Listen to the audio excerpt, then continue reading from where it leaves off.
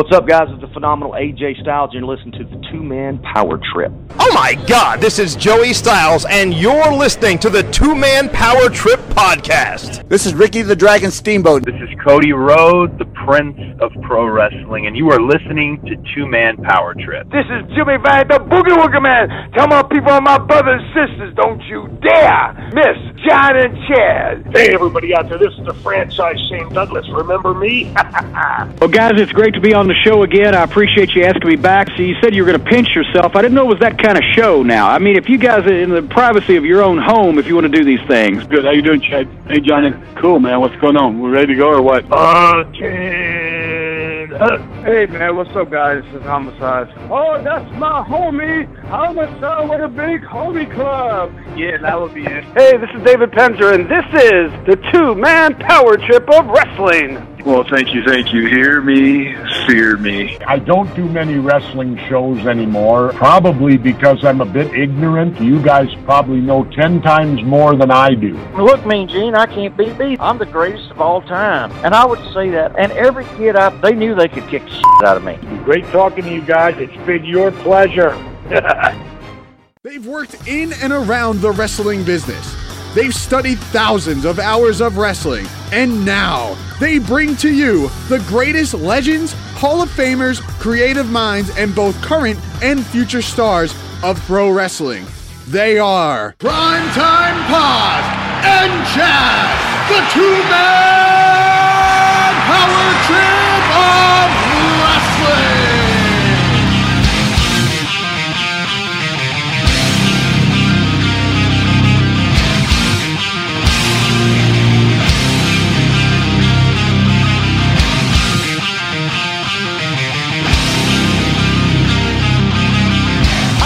I just wonder if any of you are sick and tired as I am of people who claim to be the icon of wrestling. Hulk Hogan and Roddy Piper claim to be the icon. Shawn Michaels is the icon that can still go. Bret Hart would claim to be the icon if he wasn't too busy crying about being screwed. And I guess Randy Savage is still thinking. Well, Shawn Michaels is still the single most talented athlete in wrestling today inside the ring. But outside, he's an adolescent, obnoxious jerk who takes his tights and goes home if he doesn't get his way. Bret Hart is one of the greatest wrestlers of all time, but if he'd have been screwed as many times as he claims, he'd have struck oil by now. And Randy Savage is a legend, but let's face it, how many records did Frank Sinatra sell last year? But the pinnacle of this icon garbage came at last night's cage match between Hulk Hogan and Roddy Piper to determine in their minds only who the real icon is. WCW had the gall to say this is the greatest cage match in history when it was only the greatest in 3 weeks since Hell in the Cell. But here you've got a 46-year-old bald movie star wannabe who looks like Uncle Creepy with a good build taking on a guy with an artificial hip that hadn't wrestled a full schedule in 10 years. It's a tribute to the massive egotism in my mind of both men and an indictment of WCW's promotional policies that this match even took place, much less being the main event when the card was probably the best that WCW is capable of having. By the 10-minute mark, they were sucking wind so bad, the first 3 rows passed out of oxygen deprivation. It would have been funny if it wasn't so sad. Well, I'm sick and damn tired of hearing guys claim to be the icon, especially when it usually comes from guys who just didn't know when to quit. Roddy Piper was my idol when I was a teenager, but that was 20 years ago. Hulk Hogan during his best years was 50% media creation, and those are long gone. This match was a slap in the face to every wrestler that takes pride in his profession. And in my mind, no one man is bigger than this sport. But if there is an icon, it would be a man who has great ability inside the ring and professionalism and maturity outside of it. Let's leave all the petty backstabbing I make more money than you BS with the hat check girl and concentrate on talent and attitude. The Undertaker, Ric Flair, and Steve Austin have never claimed to be icons, which means they're big candidates to be just that. And on a personal note to Hulk Hogan, you are a household word, but so is garbage, and it stinks when it gets old too. I'm Jim Cornette, and that's my opinion. This is the Two-Man Power Trip of Wrestling, and you are listening to episode number 259 of the Two-Man Power Trip of Wrestling podcast, a podcast that you can catch 2 times a week by hitting the old subscribe button in any of the places that you get your podcasts from, whether it's iTunes, Player FM, TuneIn Radio, Ear Peeler, or my personal favorite, the Podomatic app. You never know who you're going to get on the other end of the line when you download the Two-Man Power Trip of Wrestling. And with all that being said, my name is Chad, and as always, I'm joined by my tag team partner, the one and only John Paz. Oh, and I am so happy, John, to be welcoming back the guest we had for episode number 150. And here we are a little over a year later as we welcome back the one and only James E. Cornette, otherwise known to some people as just Jim Cornette, but he is back on the two-man power trip of wrestling in what seems to be something you and I have been chasing for a little over a year. Ever since we had Mr. Cornette on, we saw such a huge spike in not only the download numbers for certain episodes, but also the YouTube numbers, and he is an absolute phenomenon with people literally hanging on every single word that he has to say, because God knows it's probably going to be controversial, and it's probably going to offend somebody out there, but nonetheless, it's always entertaining, it's always worthwhile, and it's always worth the time when you get Jim Cornette on the line. And from the first time that we saw Jim Cornette post having him on, the first question was, when are you coming back? And we finally were able to sync up the schedules and get it done. I know, John, it's funny as it is, every time we talked to Jim Cornette in person, it was always, oh, we'll get it done. And we finally got it done, and I'm so happy to have it back, because he's obviously somebody who's in the news now for some current wrestling reasons. Obviously, it's very well known, his semi-reunion with the WWE during WrestleMania weekend for some WrestleMania-related activities. But man, John, when you think about it, and getting Cornette back on the show, it's a great highlight for us. He's become a great ally to us. He's always had so many nice things to say about doing the show and kind of conversating with us. And I'll never be able to put into words how that feels to have Jim Cornette on your side.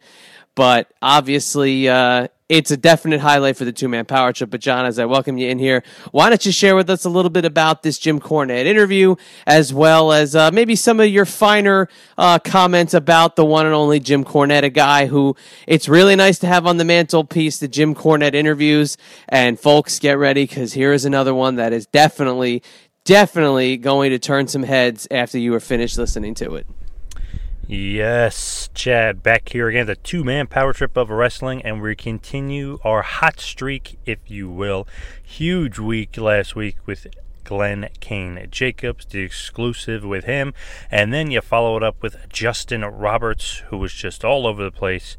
Big time in the news right now with a lot of different topics, but of course, this brings us to today's episode with James E. Cornette, the Louisville Lip himself, arguably the greatest manager of all time.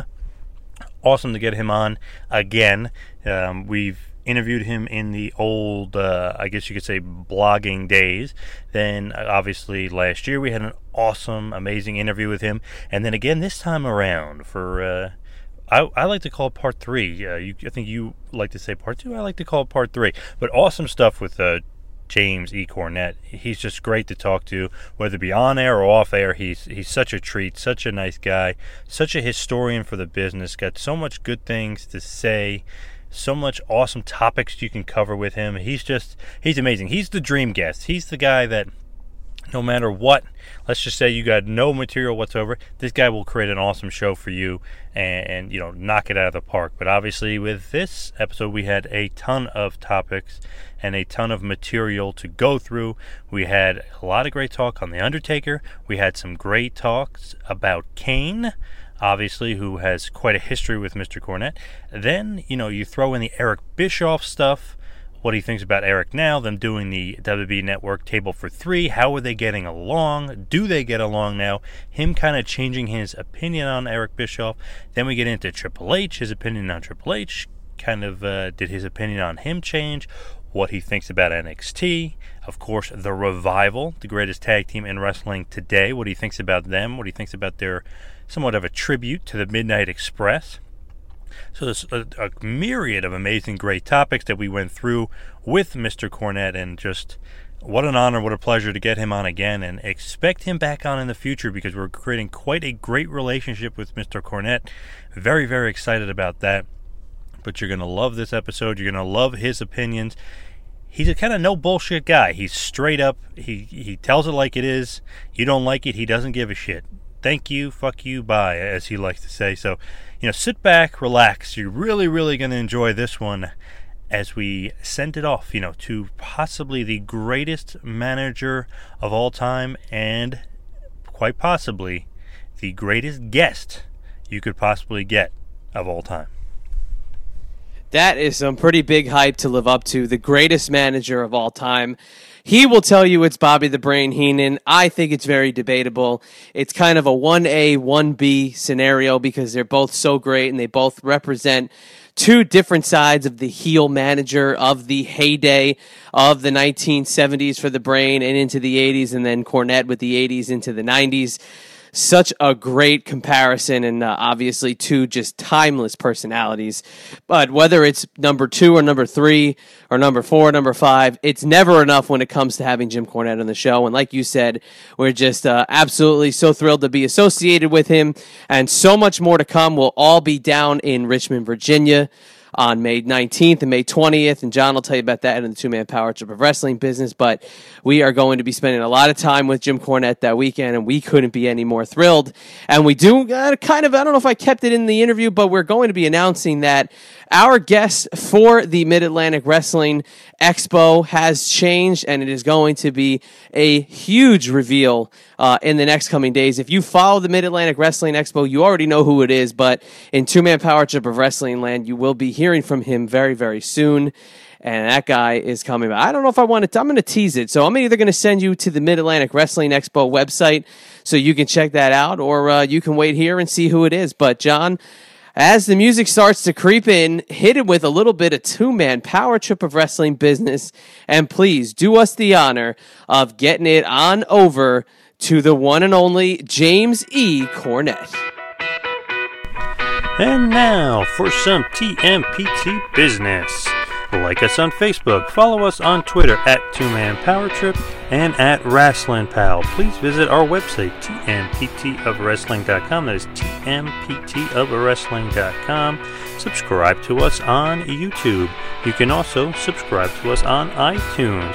While you're on iTunes, check out the feed for some legendary episodes featuring the living legend himself, Bruno Sammartino, the late great American Dream, Dusty Rhodes, Rey Mysterio Jr., Jerry McDevitt, Brutus the Barber Beefcake, Mr. Wonderful Paul Orndorff, AJ Styles, and so many others.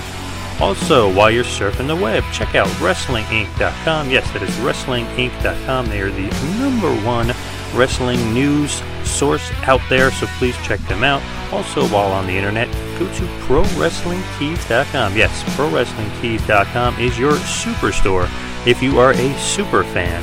And you can please check out our page while you're there. You can check out Tito Santana, Paul Orndorff, Coco Beware, Magnum TA, Buff Bagwell, and so many others. Follow along with the Two-Man Power Trip of Wrestling in 2017 as we hit the road and we come to a town near you. April 22nd, we hit Philadelphia, Pennsylvania at the Icons Collectors Fest. Then, May 19th and May 20th, we hit the Mid-Atlantic Wrestling Expo in Richmond, Virginia. Then, follow us to New Jersey as we hit Legends of the Ring in Monroe. So please follow along with the Two-Man Power Trip of Wrestling in 2017, because you never know where we may land. And now, without any further ado, the Louisville Whip, the Louisville Slugger. He is a pro wrestling, an NWA, AWON Hall of Famer. He is the former manager of the Midnight Express. He is the greatest manager of all time. He is James E., a.k.a. Jim Cornette. Please enjoy.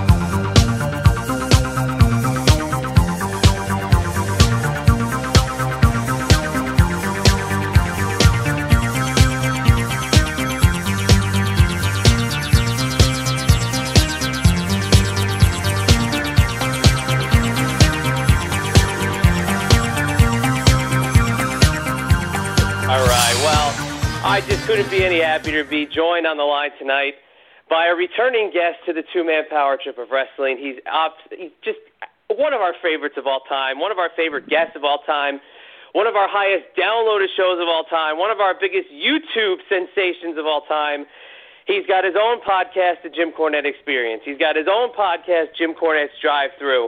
And on the line with us tonight, it's the great Brian Last. Just kidding. It's the one and only Jim Cornette. Thank you so much for coming back to the two-man power trip of wrestling. Hey, thank you guys for having me. I appreciate it, and I always enjoy being had. And I'd just like to say once again thank you for exposing me to your audience as well.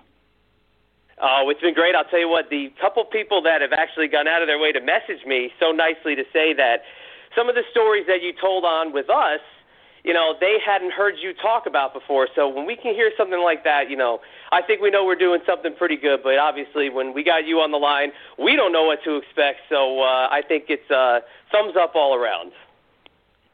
Well, I don't really know what to expect either because I'm following you guys. You ask the questions, I'll provide the answers. If you ask a question I don't want to answer, I'll just answer another question.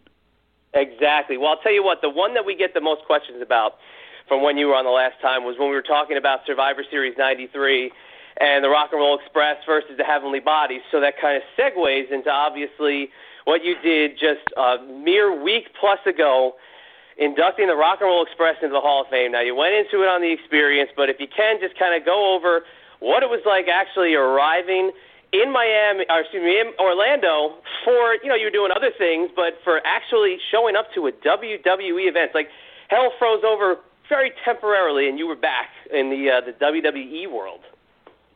Well, it was a little frosty down there in Orlando, a.k.a. hell. But no, it was an enjoyable time all the way around. I saw a bunch of people. You know, here's the thing: there's more people that I like than that I don't like in that organization, and I enjoyed seeing those folks. And I stayed away from the people that I didn't particularly want to see. And I honored some old friends of mine and got a chance to tell an entirely new audience and new generation of fans exactly how great the Rock and Roll Express were. So overall, I had a great time.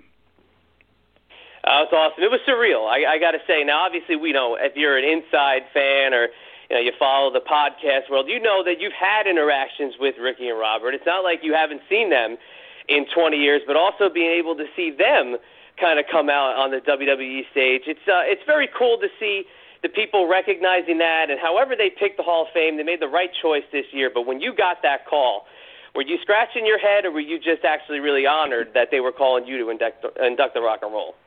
Well, I had to admit on my podcast, you mentioned the highly rated, award-winning Jim Cornette Experience. I had to admit that I was wrong because I honestly didn't believe that the guys from our generation in the 80s, we were Vince's only competition with Crockett Promotions. We fought neck and neck for a few years there, and then unfortunately TBS got involved and the whole thing went to hell. But I didn't think they were going to honor guys like the Rock and Roll or the Midnight or, the opposition. And I had to admit I was wrong, and I don't like to do that. I have such little practice at doing that because I'm so seldom wrong. but since they did, I was excited about it, and yeah, when I got the call, a lot of people said, you're the only one to do it, and truthfully, I wasn't the only one, but I was probably the obvious pick, and I appreciated that. No, it was so cool, and I got to say I did kind of hold my breath for a second because when they came out on the stage, I did think you might try to sneak up behind them with the racket and maybe, maybe at least tease a little something going on. But their speeches, it was great. It was, again, just so cool to see them up there because their WWF tenures definitely, I would just say questionable, only because they were definitely kind of fish out of water at where they were put in terms of their placement, and we just spoke with both headbangers, both spending time with them over the weekend and having them on the show, and they were talking about their run that they had with them in '98 and then down in Smoky Mountain, so you obviously know a lot about that. But for them, coming back to WWE, do you think that they were kind of vindicated for those two not bad, but just not stellar runs that they had there?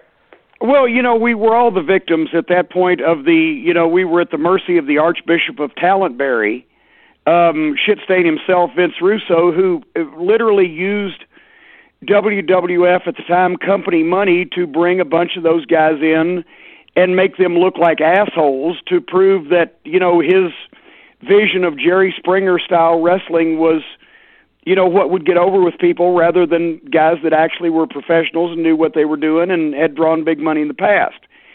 So now that everybody is pretty much smartened up to this idiot and knows what he's all about and the stupid things that he says himself, I think a lot of the newer generation are taking a look at these guys in a different fashion. I mean, he managed to make the Rock and Roll Express, myself, Barry Windham, some of the legitimately best talents in the decade of the 80s look like shit just through booking them to look like shit on purpose and using company money to do it. And at the time it wasn't that obvious, but now people have come to realize that's what he was doing. He himself has admitted that that's what he was doing. So I think overall now people have come to smarten up to, his bullshit and now look at those guys in a whole different way because they recognize through YouTube and the network and et cetera, the body of work those guys had, which was infinitely better than anything that, Cum Guzzler has ever foisted off on the wrestling public. Yeah, and and it's funny, in talking with the Headbangers, they were kind of sharing that sentiment with you that, it was made to look like a big joke, but still, they were just, tickled pink that they got to work with Ricky and Robert again because they have such admiration for the two of them. And I know, if you look back at some of those matches, if you're an old school fan, you kind of loved it because you got to see Tommy Young come out, you got to see disqualifications for getting thrown over the top rope. But I feel like that little NWA revival, which led to kind of the turn of Jeff Jarrett into, coming back into the WWF, leaving the Double J character behind, a lot of people have forgotten about that angle. And even though it was kind of goofy, it was kind of hokey, if you were an old school fan at the time and you were wanting some NWA, you at least did get the guys on TV. Yeah, well, that's the thing. I mean, the Headbangers, and I love those guys. I kind of discovered them and brought them to Smoky Mountain Wrestling, and that's, then later on, we brought them to the WWE. So many of the wrestlers of the 90s considered it such an honor to wrestle the Rock and Roll Express because they grew up watching them. In a lot of cases, that's why they wanted to be wrestlers in the first place, because the matches between the Rock and Roll and the Midnight. So for them, even though it was designed to make everybody, involved look bad, it still was an honor for them to get in the ring with guys the caliber of Ricky and Robert. And it was kind of a childhood dream, the boyhood dream. It wasn't just Shawn Michaels winning the WWF Championship. It was a lot of those guys getting a chance to be in the same ring with legends like the Rock and Roll Express.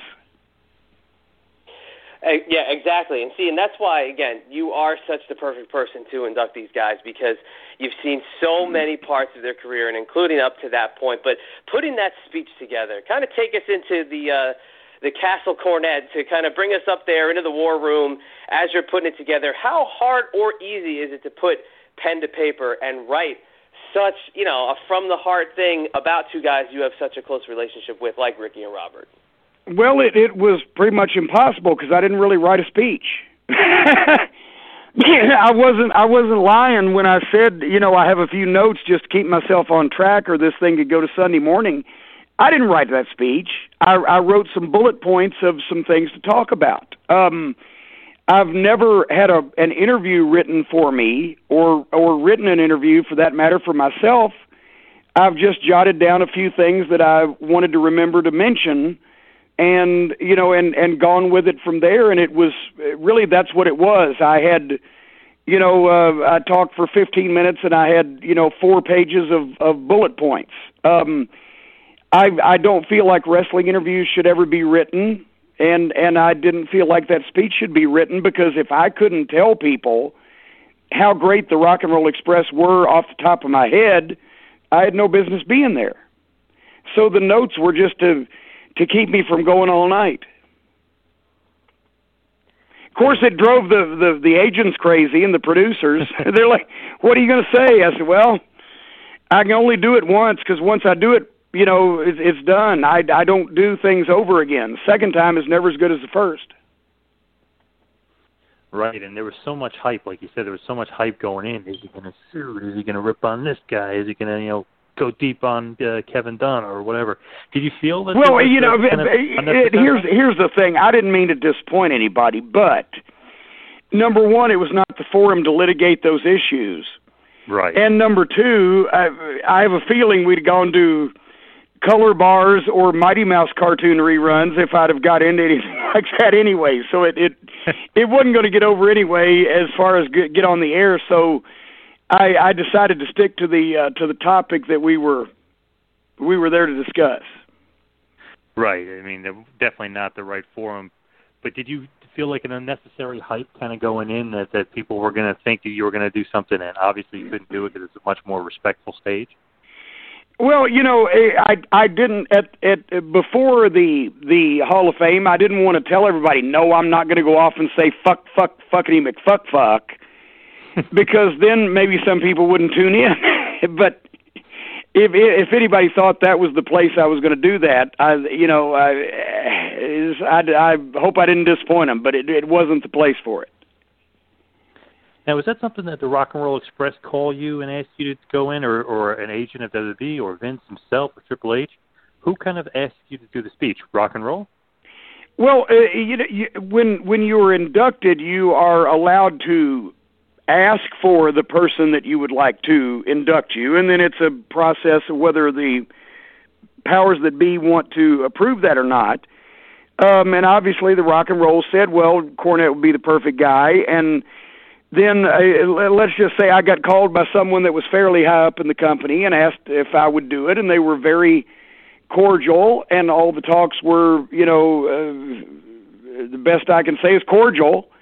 And, and of course I said yes, because it wasn't like I had to go back, sign a long-term contract, give up my soul and my puppy dog and agree to do a bunch of stuff I didn't want to do. It was an agreement for that night to do that, which I wanted to do, and, that was it.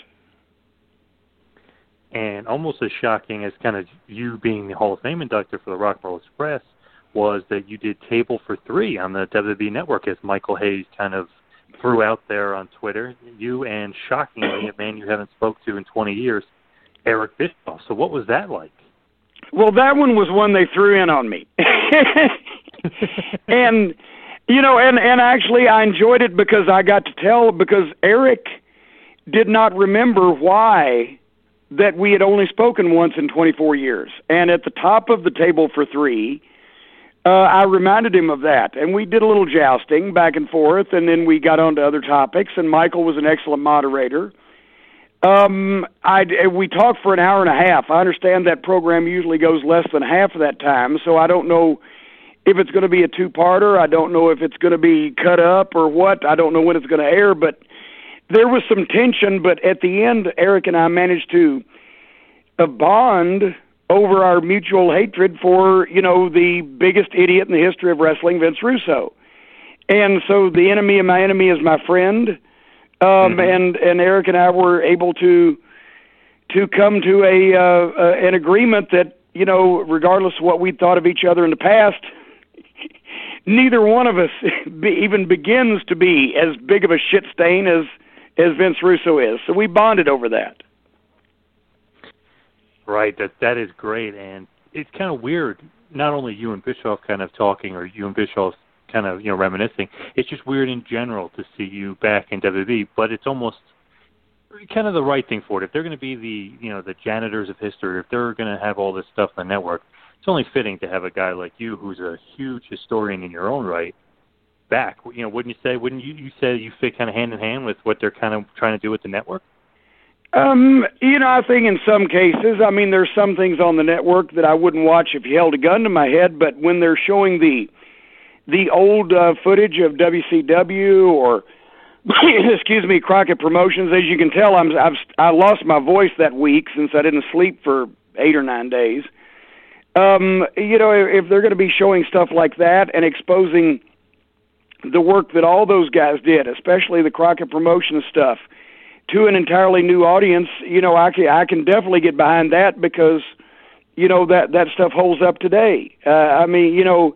People remember, and I see it all the time on my Twitter, at the Jim Cornette, or people right at my website, jimcornette.com. The stuff from the 80s holds up today, whereas the stuff that was on TV last week, a lot of people can't remember what it was. So, I enjoy that part of it. That is so true, and I totally agree. Is there any more network projects for you in the future, or is the door open for any more network projects? Well, there is. We didn't go into this saying, okay, we're just going to do this once and never again. I'm not going to speak to you people after this. If Connecticut was closer to Louisville, I'm sure there'd be a lot more things that I'd be open to. I don't know if they want to pay me as much money as it would take to get me to drive to fucking Connecticut, on a regular basis. I don't fly. Not only do I not fly United Airlines, I don't fly any airlines because of that. You have no rights in an airport anymore. And I don't like being in a fucking metal death tube 5 miles in the air with some drunken fuck that's probably had a fight with his wife in charge of my life.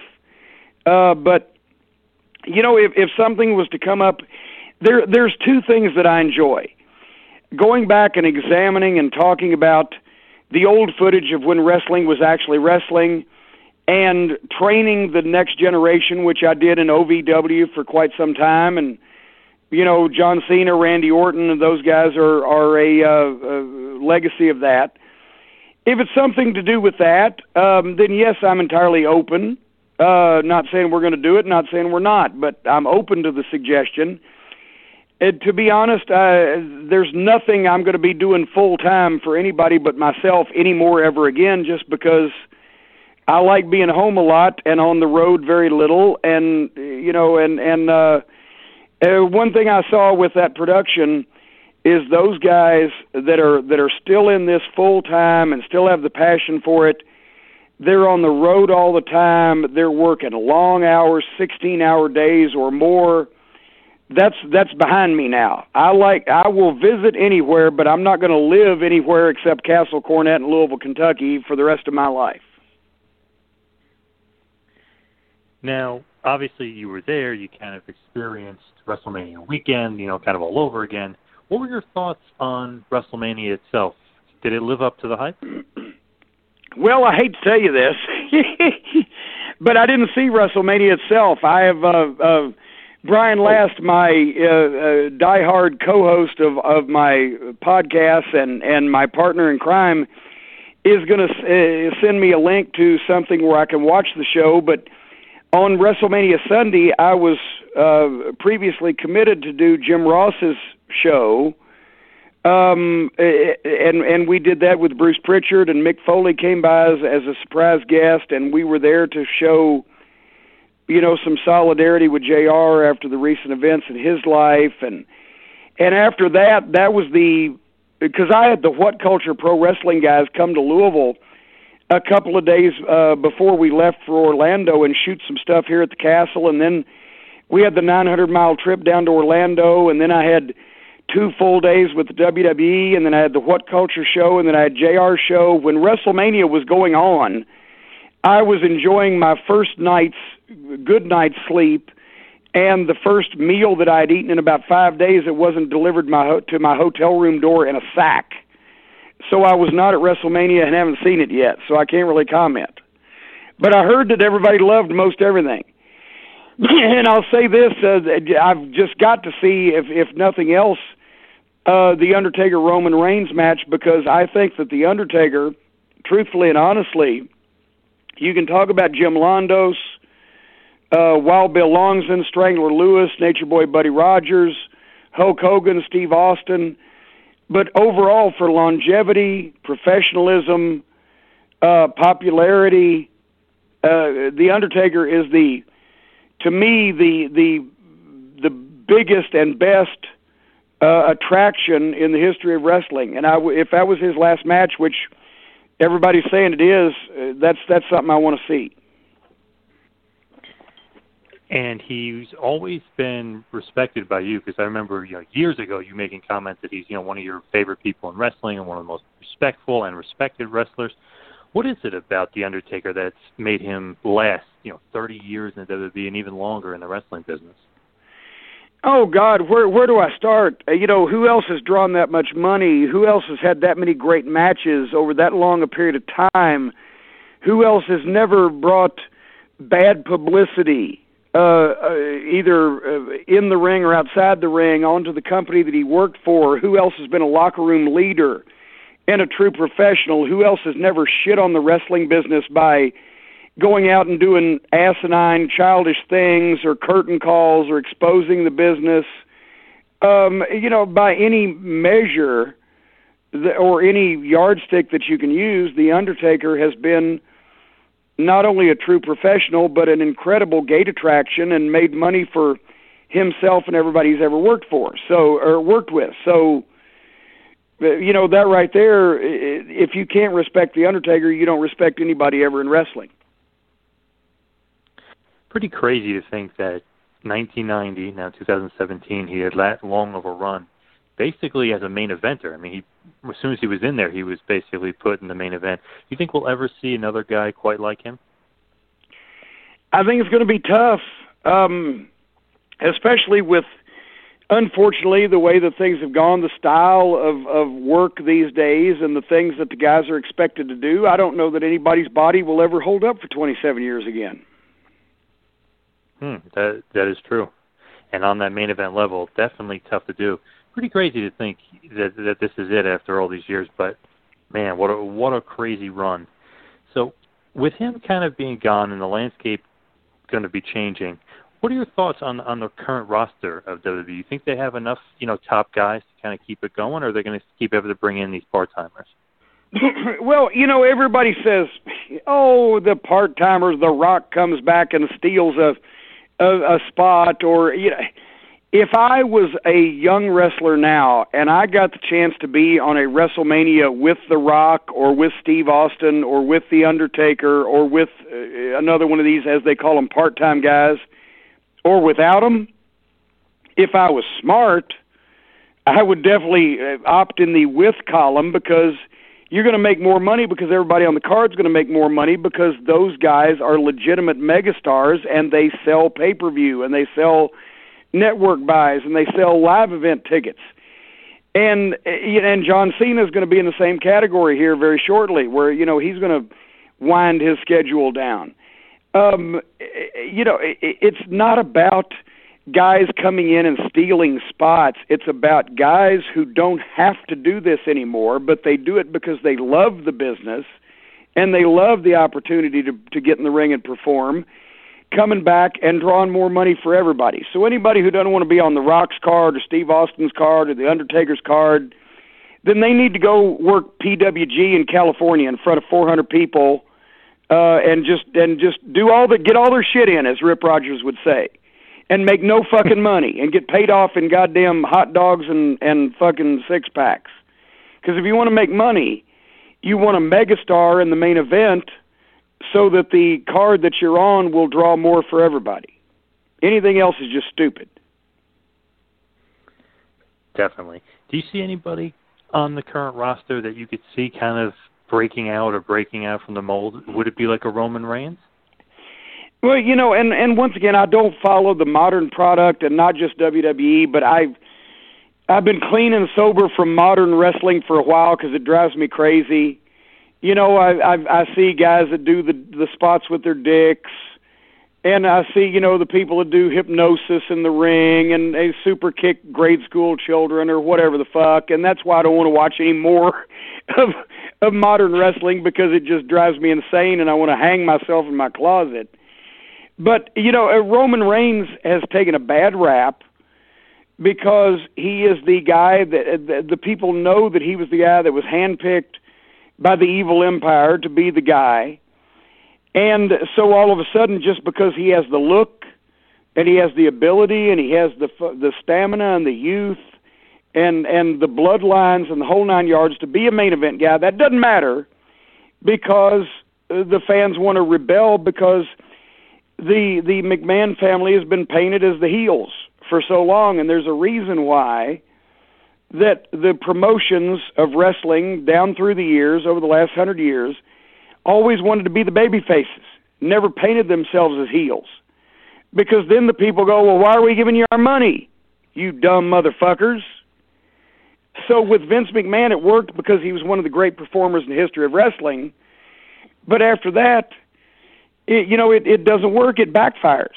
So Roman Reigns, unfortunately, has been a victim of that. And, I think the guy, I don't think he's the greatest wrestler that's ever lived, but I certainly don't think there's anything wrong with him. I think he's got all the tools. I think he needs a little more experience. And I think he'll be fine except for the baggage that he's carrying that's beyond his control. Once again, I'm a big Seth Rollins fan. I loved him when he was Tyler Black in Ring of Honor. And when I first saw him, I said, this guy's going to be a major, major megastar.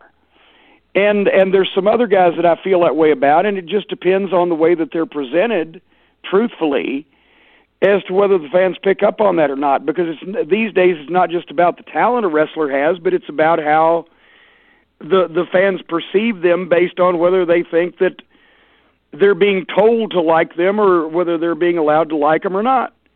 They almost were told not to like Daniel Bryan. That's why they loved him, because he's great talent. But he was being presented like, oh, don't like this guy because he's a flunky. So they said, fuck you. We're going to like him because he's great.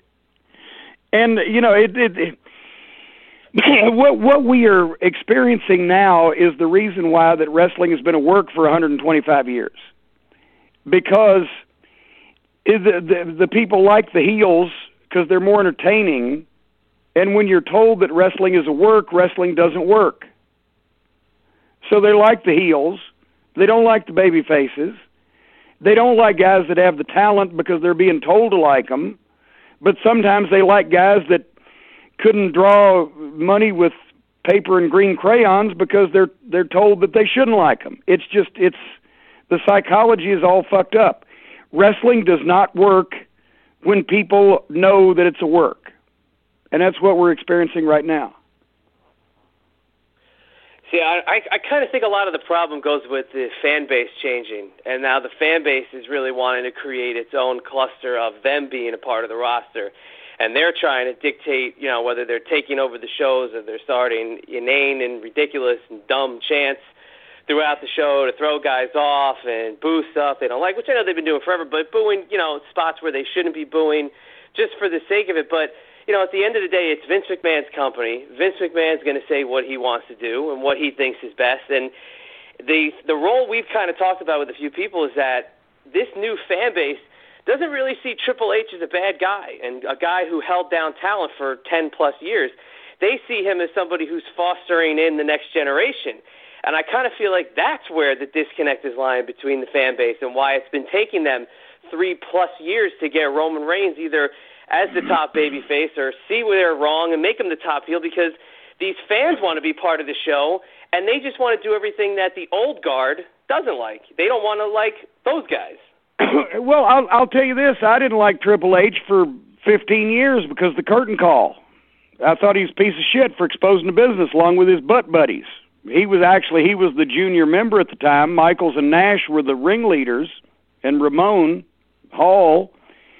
But by the same token, now Triple H, remember what I said, the enemy of my enemy is my friend? Triple H is now responsible for NXT, which is the most pro wrestling promotion on a big budget level in the world today. So, people can change and things change. And, I would be a stubborn prick, which of course I am, but I'd be a stubborn prick if I didn't say, well, he may have done some bullshit before, but now you know, guys like the Revival wouldn't have a chance if it wasn't for the Revival's the best tag team in wrestling. I love the Briscoes and Ring of Honor, and I was a huge fan of Chris Hero and Claudio Castagnoli when they were the Kings of Wrestling. I thought they were the modern-day version of the Midnight Express. But right now, the Revival is the best tag team in wrestling, and NXT has the best pro wrestling presentation of big-budget wrestling, Ring of Honor being a close second, in the business. So, you know, this is why I'm like, goddamn. Hey, you know, when I walked in the TV hotel in Orlando, at first I saw Ric Flair, I saw Sting, I saw the Rock and Roll Express. I'm like, my God, this is a Crockett pay-per-view. In the same weekend, Jim Ross, Kurt Angle, and Jim Cornette returned to WWE television. This is like the bizarro world. I don't know what to think anymore. And even second that, saying it's like a Crockett pay-per-view, how about you take a look around the locker room, or you take a look around your Monday nights or Tuesday nights, you see Samoa Joe, Bobby Roode, Claudio, Chris Hero's in NXT, Austin Aries, Eric Young, all these guys that cut their teeth, including guys that you might not be a huge fan of, cutting their teeth for years and years. Now, they're in the WWE, and that's almost like Bizarre World. But do you feel like, and that kind of feels like, has Triple H has Jim Cornette kind of turned his other cheek to Triple H at this point? Well, and you mentioned Samoa Joe and Bobby Roode. I've been a huge fan of Bobby Roode since I started with TNA in 2006. I think he is the modern-day equivalent of Arn Anderson.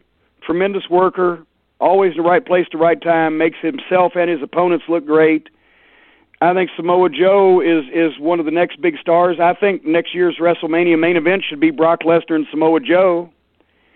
I've been waiting for Joe to break away from, he was the victim of, shit-stains booking for so long that I thought that this another guy like a Matt Morgan that's never going to get the chance that he deserves because of his talent, because of he just had a complete blithering idiot in charge of the company he was working for. But now all of a sudden, he's got that opportunity, and, so if Triple H is the guy you got to thank for that, well, I guess we got to thank him for it, but that's the thing. These guys have been waiting for an opportunity for so long. I threw my body in front of Tyler Black, Seth Rollins signing a TNA contract when he was leaving Ring of Honor. He called me one day, and he said, well, they've offered me this in TNA, and WWE won't call me back. I said, just fucking ask these questions and delay this thing and see if you can get a call back from the other people, because you don't want to be stuck in TNA because the guy in charge of it doesn't get people over, he gets people under. And fortunately, that came to pass. So all those guys now that have the talent, AJ Styles, for God's sake, I just wish it had been 5 years beforehand. His body would probably feel a lot better. But these guys that were carrying the ball in TNA, and because of Dixie Carter being so stupid, if it was raining soup, she'd be out in the yard with a fork. She was paying all these goddamn ex-WWF fucking stars that were just taking her money and bleeding her dry for a paid vacation. She was paying them twice as much money as the people that were actually carrying the ball and working hard and making the matches. And now those guys are finally getting their opportunity, and it was delayed, but at least it finally came. So, I'm happy for that. So then let's just play a quick hypothetical. So if this was 10 years ago, and you were still kind of, you weren't fully out of the business at that point, but you weren't, you were getting, I guess you're on your way to Ring of Honor, still kind of with TNA, but if this was WWE 10 years ago, and knowing what you had to go through in WWE and all the BS and all the dumb stuff you had to deal with, would you have made a return or at least tried to work with these guys on the main roster if this is what the WWE looked like 10 years ago? No, I would have gone to NXT. I still wouldn't want to be on the main roster, and I'm definitely not going overseas except for an obscene amount of money, which I've been paid a couple of times here recently to go to England. Love the folks in the UK. They don't have any ice over there, but I love them. But I would have been interested in NXT because that's why I was interested in OVW. That's why I was interested in Ring of Honor. I wanted to impart some wisdom and hopefully also preserve and perpetuate professional wrestling instead of sports entertainment. I've always, over the last 15 years, been more interested in the new talent and training guys to get over for the new generation than I have about, wringing everything I can out of the previous generation. So I would have definitely been interested in working with NXT because, myself, Jim Ross, and Danny Davis invented the developmental program in the first place. That's right. And if I could just touch on a couple other guys in WWE, or, they went through NXT, obviously they went through ROH, and that's kind of where you know them from, but Kevin Steen, a.k.a. Kevin Owens, and Sami Zayn, a.k.a. Generico, not that I have a beef with them, but I always think it's funny that everyone's like, oh, Cornette was wrong about those two, blah, blah.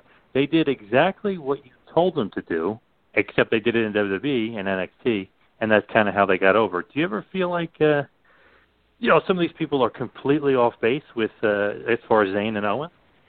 Well, once again, everybody said, oh, Cornette must be hanging himself in his closet and slitting his wrist because they're so successful, which is ridiculous.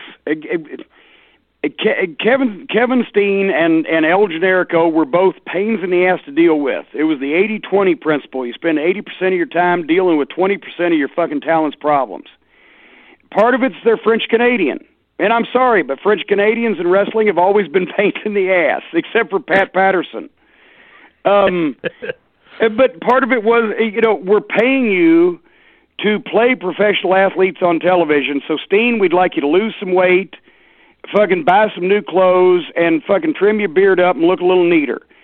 El Generico, a television company, has just bought the promotion you work for, so we'd like you to be able to do interviews instead of being a mute, and we'd like you to take the goddamn mask off, because I didn't even broach that with him, because that would have been, oh my God, like I'd have sodomized, his fucking mother if I'd have said take the mask off. But you've got a French-Canadian Muslim with red hair trying to play a fucking Mexican luchador, and nobody understood it. If you can't learn to fucking speak and do interviews, and nobody understands that silly gimmick, you're a great fucking worker and you're selling as Ricky Morton level, but your gimmick is fucking stupid. So basically do what the people that are paying you ask you to do, and you'll get along a little better. And son of a gun, we just found out that Ring of Honor wasn't paying them enough money, because when somebody comes along and pays them more money, they do what we asked them to do, and as a result, they're tremendously successful. I never said they were fucking horrible wrestlers. We made Steen the world champion for a fucking year. We tried to sign Generico to another contract, but that's when he had the WWF sniffing around him, and so he wouldn't do it. So we didn't use him. And everybody thought, oh, goddamn, Cornette's run these guys off. No, I just wanted them to be more accessible to a wider audience. When they've done basically everything I asked them to do, they are now superstars. Imagine that. Wouldn't you know who won the pony? Exactly. I feel like these, trolls or whatever you want to call them on Twitter or whatever else, they're always wrong. They don't really analyze it correctly. They pretty much, they did what you wanted them to do, and now they're successful. But of course, it all came with getting paid more money, and I guess that was the secret sauce. Yeah, that's. I never said that, once again, that they were bad wrestlers or that they couldn't get over. I said they ain't going to get over unless they do certain things to tweak what they've already got. They've done that, and they've been successful. They never embarrassed the business by, once again, beating up grade school children or having matches with blow-up dolls. Kenny Omega, I've said this about him, I don't care if he discovers a cure for cancer in his spare time, brings Lou Thesz back from the grave, and stretches him in a chute. He's still a piece of shit that should never be in the business because he had matches with 9-year-old girls and blow-up dolls. I don't care how good he is. I don't have any time for him, don't want to look at him, don't want to hear about him. If I had complete control over pro wrestling, I would have, goddamn Dan Severn go and fucking beat the fuck out of him and leave him laying in a fucking ditch. Because he embarrassed his profession, and he embarrassed everybody that's ever been in it. Steen and Generico didn't do that. They just had misguided ideas about some of their fucking facets of their gimmicks and their personalities. And they didn't do phony spots with their dick, like that fucking idiot Joey Ryan. It just blatantly phony bullshit because he's an underneath guy that doesn't have the talent to compete with the major main event level wrestlers, so he does this shit to get attention. And everybody, Cornette says all that stuff because he wants people to listen to his podcast. How can he take wrestling that seriously? Well, I do. I've made several $1 million off of wrestling, and it's been not only my profession, but my favorite thing in life as a hobby since I was 9 years old. So, yeah, I do take it that seriously. And Joey Ryan's an embarrassment to it. So is Kenny Omega. At least Omega's got a job now on top. Joey Ryan's still working outlaw shows in front of 400 people, shaking his dick, because that's all he can do.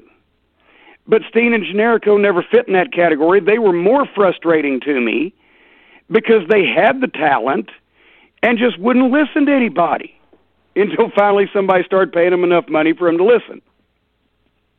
It's funny how that goes sometimes. But, with ROH, I know obviously you left them and everything else. With Delirious there as the booker, were you mentoring him along? Is that like how he got into that role as booker? Were you kind of, a guiding force for him? Well, I don't want to come out here and say, oh, yes, I got so-and-so his job and I taught so-and-so this. And, like Russo, I invented air and water.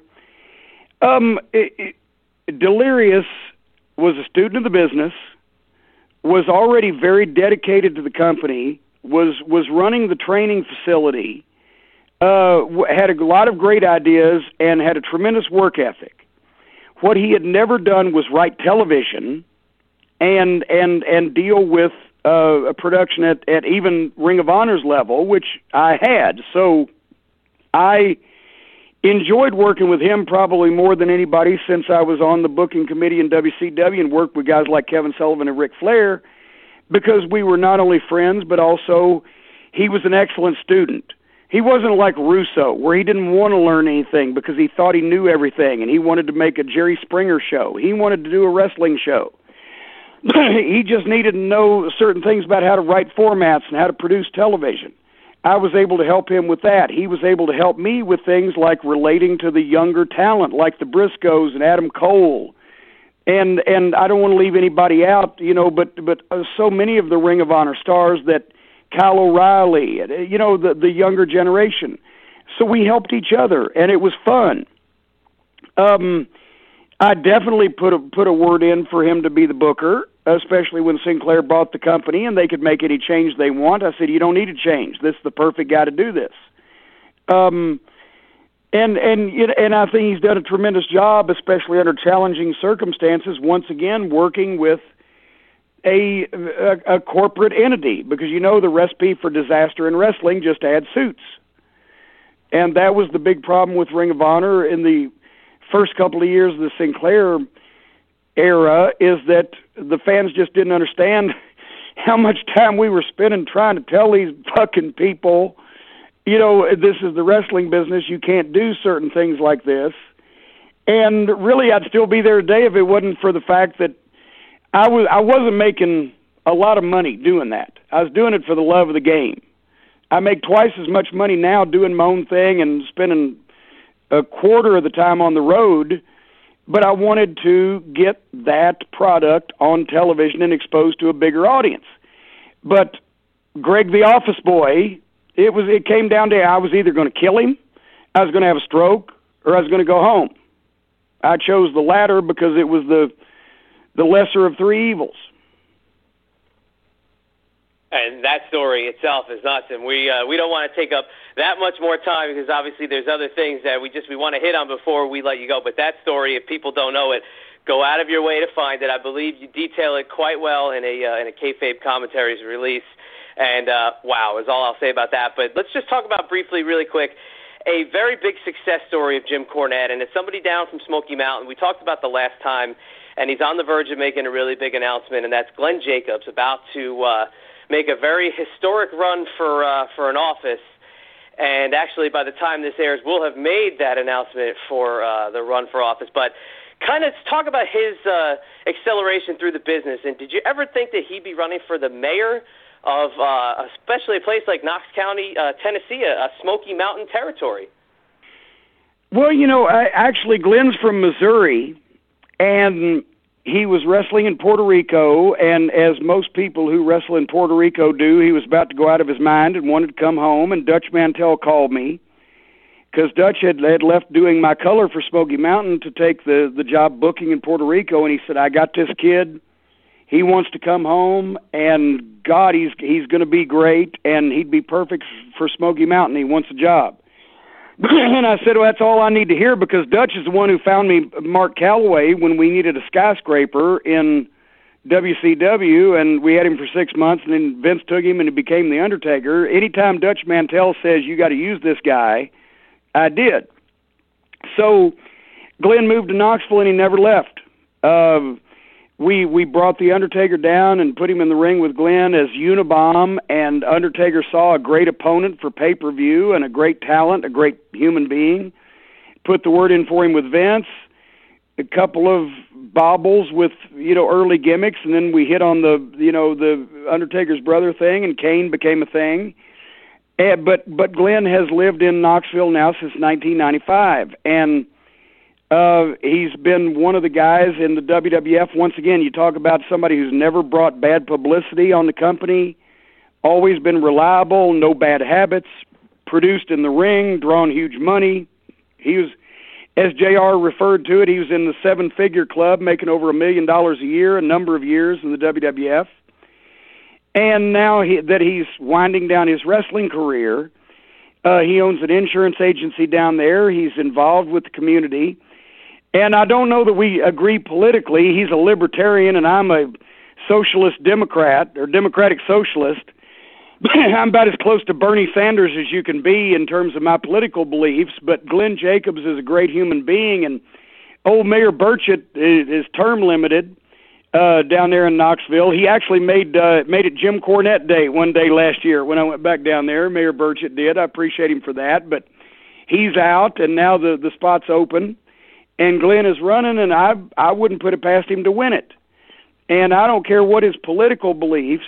I know that Glenn is an honest and a well-meaning guy who would do the best that he could at the job, and I'm pulling for him. And like I said, by the time this airs, there will be an announcement that would have been made just for speculative purposes for those listening. But, he's running. He told me at WrestleMania he's running. So well, you don't have to worry about what the announcement is. He's going to run, and I hope he wins. He shared a very nice chat with us that will have aired that will be detailing the entire announcement. But one thing we did talk about with him, and I'd love to get your take on this because of certain political views you do have. Let's talk about him using celebrity for good, because he's somebody that definitely has had to portray a very demonic character, a very scary character. But to the folks down in Knox County, Tennessee, he's a very soft-spoken guy. He's always doing charitable work. And in this instance, we see somebody who's using their celebrity for a real good thing, and that is to help grow a community. Well, exactly. And that's the thing is that apart from political beliefs, and I mean, of course, Donald Trump is an egomaniacal megalomaniac. He's a fucking criminal. He's unprepared and unqualified and incapable of the job that he's in.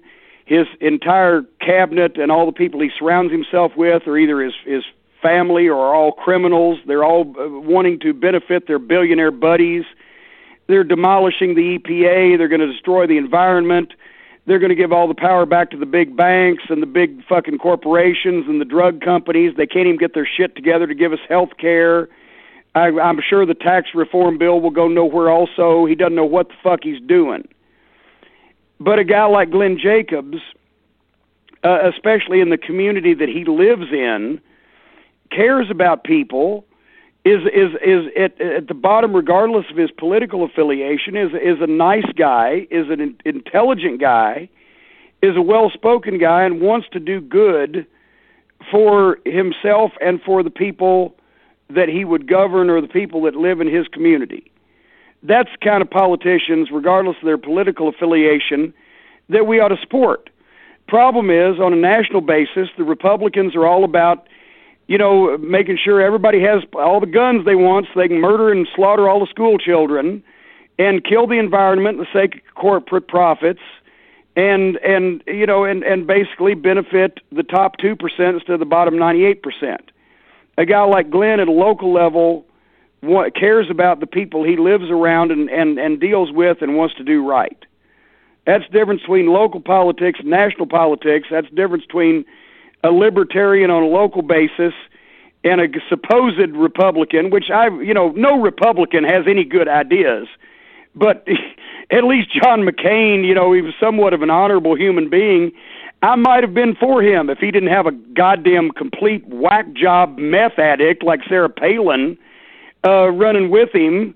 Just because the Republicans that year figured Hillary was going to run and thought anybody with a vagina, we got to run a woman against Hillary because they'll vote for anybody with a pussy. It's fucking ridiculous. Local politics, national politics are two different animals. Well, not to be, opinionated or anything, but just telling the truth. Well, as we start to wind it down here, we could probably, talk to you all night, whether it be about politics or about wrestling. But, a topic with you that's got to come up a lot, and I know we've asked you this the last time you were on, but, we always say, the favorite midnights. And like you said, it was like impossible for you to say your favorite midnight. Was it, Bobby and Dennis or Bobby and Stan? But what about a favorite midnight match against the Rock and Roll Express? Do you have maybe one or two or maybe more favorite midnight matches against the R&Rs? Oh, God. Some of them weren't on video, but I'll tell you this. I mentioned in the Hall of Fame speech that we sold out the Charlotte Coliseum 4 times in an 8-week period with the Rock and Roll. And the final match, which was me hung in a cage, it was shot and aired on Japanese television. That actually does exist on video at JimCornette.com on the Midnight Express DVD, The Lost Matches, Wrestling Rarities. You can go to JimCornette.com and find that. And that probably was one of the best matches of the 86 run that we ever had put on tape. Another one is Wrestle War 1990 when it was Bobby and Stan against the Rock and Roll. There was a few, but so many in those days, so many of the house show matches where we really had time were never taped and were lost to. It was before the pay-per-view era, and they're lost to time now. But those are two of them. Such a great feud and unbelievable. Probably two of the greatest tag teams of all time. I mean, arguably you can throw a couple in there, but they're definitely in the top 5 at least. Any incarnation of the Midnight Express in the top 5.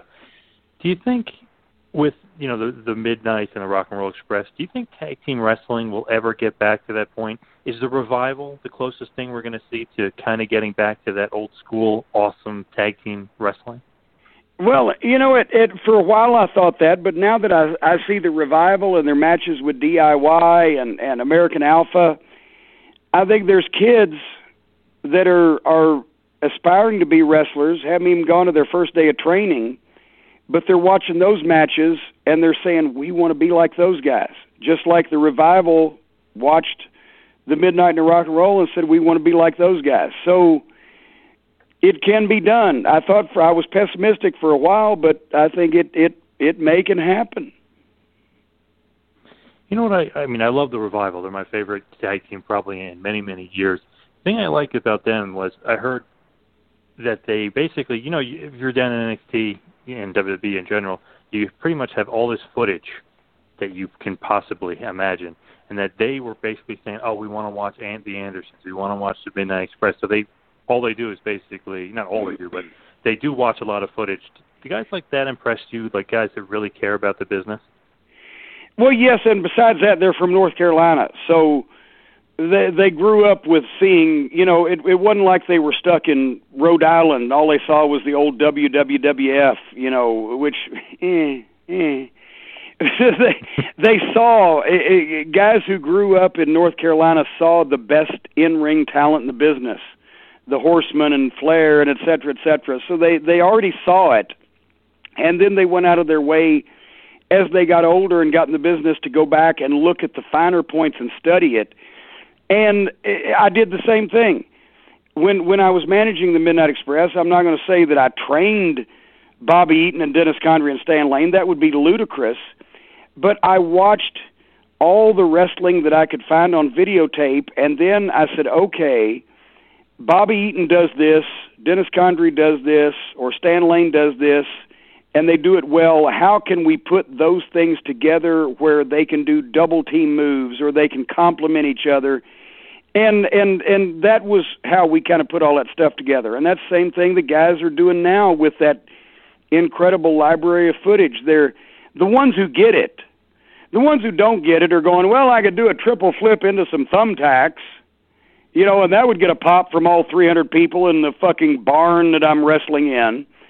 But the guys who really get it, they go back and they study the guys who drew money and who were tremendous in-ring performers and who had the psychology and took the fans on the roller coaster ride and got their points across, whether they were heels or baby faces. That footage is out there for them now, and for them, they go back and look and they take that and they don't just steal it outright. Because when you steal from one person, it's plagiarism. When you steal from many, it's research. They research and they figure out a way to make it their own, and they use that to get themselves over by saying, okay, I'm going to take this from Tully Blanchard, and I'm going to take this from Arn Anderson, I'm going to take this from the Midnight Express, I'm going to take this from Ric Flair, I'm going to take this from Terry Funk, but I'm going to put my own spin on it. But I'm going to learn basically how to work, not just how to be a video game, you know, wrestler, which is unfortunately what the majority of folks in our business these days want to do. They want to imitate the video games that they play. That's another reason why the promos suck for the most part, because you went in the locker room 30 years ago and you had guys like Wahoo McDaniel and Terry Funk and Dick Murdoch and Ric Flair and those guys telling stories, because you didn't have cell phones and video games and smart tablets and Twitter and bullshit, so you had to tell stories to entertain each other. It was like the old days when on the Dick Van Dyke Show, when they would all get together in Dick Van Dyke's living room and put on a show. You had to get over with the toughest audience in the fucking world, which was wrestlers that had heard and seen every story and been involved in everything. And if you could tell a story and keep their attention, you could cut a promo. Now I walk in the locker room, there's 15 guys there, and nobody's saying a word. They're all sitting there playing with something on their fucking phone. No wonder they can't do promos. They can't tell a fucking story.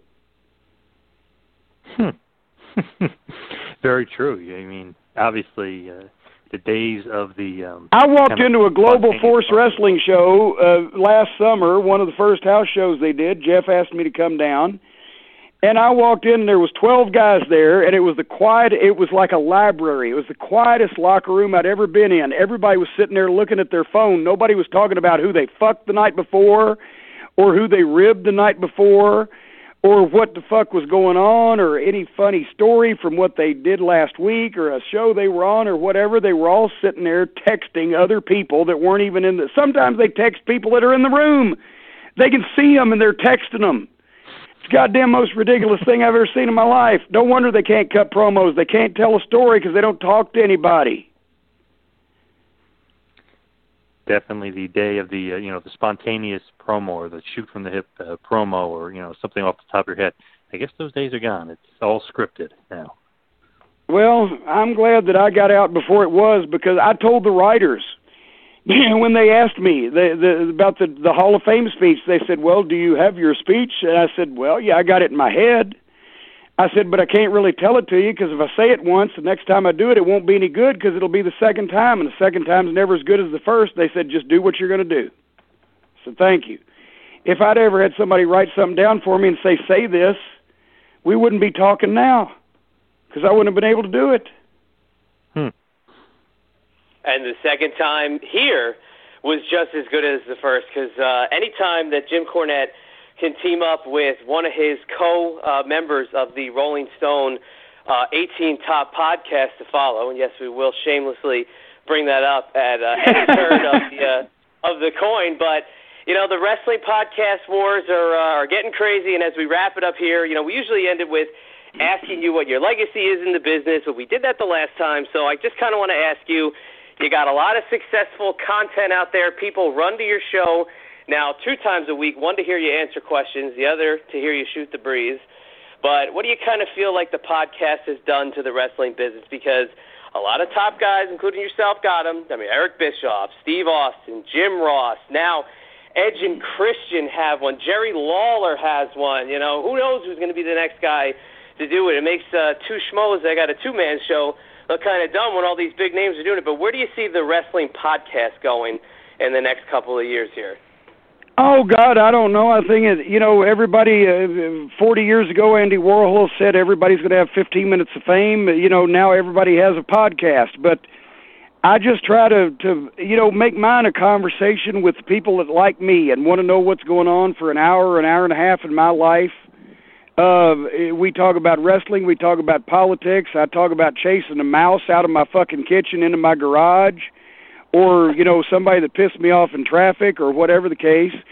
And it's just like me and Brian Last, you know, not only answering the fans' questions, but talking to my friends about shit that goes on in my life. That's what I try to do, and I'll let everybody else do what they want to do. But for the people who like that kind of thing, as I always say, that's the kind of thing those people like. So many of them, but yeah, there's so many that I guess now there are so many that they're reaching different tastes and whatever your creative juices are. I mean, Tony Schiavone, Bruce Pritchard. I mean, there's anybody now you can start to think of has one, but the Jim Cornette Experience, definitely the only one that I do listen to, and that's not just blowing smoke up your rear end. That is the truth. So, well, hey, I always say, according to some German videos I've seen, some people like to have their balls nailed to a step stool. So there's something for everybody. But for the people that like to hear me talk about shit that either I like or that pisses me off, I invite them to join me every week to do same, and go to JimCornette.com for all the information on what I'm doing, where I'm going, and where I've been. Absolutely. And is there any place else you would like to send them besides Cornette Collectibles, Jim Cornette Twitter? Please share with the listeners of the 2-Man Power Trip. Oh, Jesus Christ. If you go to JimCornette.com and you need more of me, I guess you just need to come to Louisville and knock on my door, because it tells you pretty much everything. All right. Well, Mr. Cornette, Mr. Jim Cornette, this has been a ton of fun. We thank you so much, and we look forward to seeing you down at the Mid-Atlantic Wrestling Expo in Richmond in May. And we've been pumping that up like crazy, and it's going to be a ton of fun. And absolutely, thank you so much for coming back with us tonight. And hopefully that's right. We were supposed to plug that. Let me do that so they don't get mad at me. I will be May 20th at the Wrestle Expo in Richmond, Virginia. The first time I've been back to Richmond in years. I'm looking forward to seeing all the Mid-Atlantic fans, the old fans and the new fans there, and we're going to have some fun. I've had a lot of people say that they're looking forward to coming and seeing not only me, but some of their old favorites. A lot of guys are going to be there, and like I said, we're going to have some fun, and we're going to commiserate about the days when Mid-Atlantic Wrestling was the greatest thing in the world, and we all loved it. Thank you, guys, and I'll talk to you off the air before then, and we'll do something there that night that I'm sure all the fans will remember and appreciate. Absolutely. All right. I will be in touch for sure. All righty. Thanks, guys. I appreciate it. Thanks for listening to the 2-Man Power Trip of Wrestling. What the world is downloading.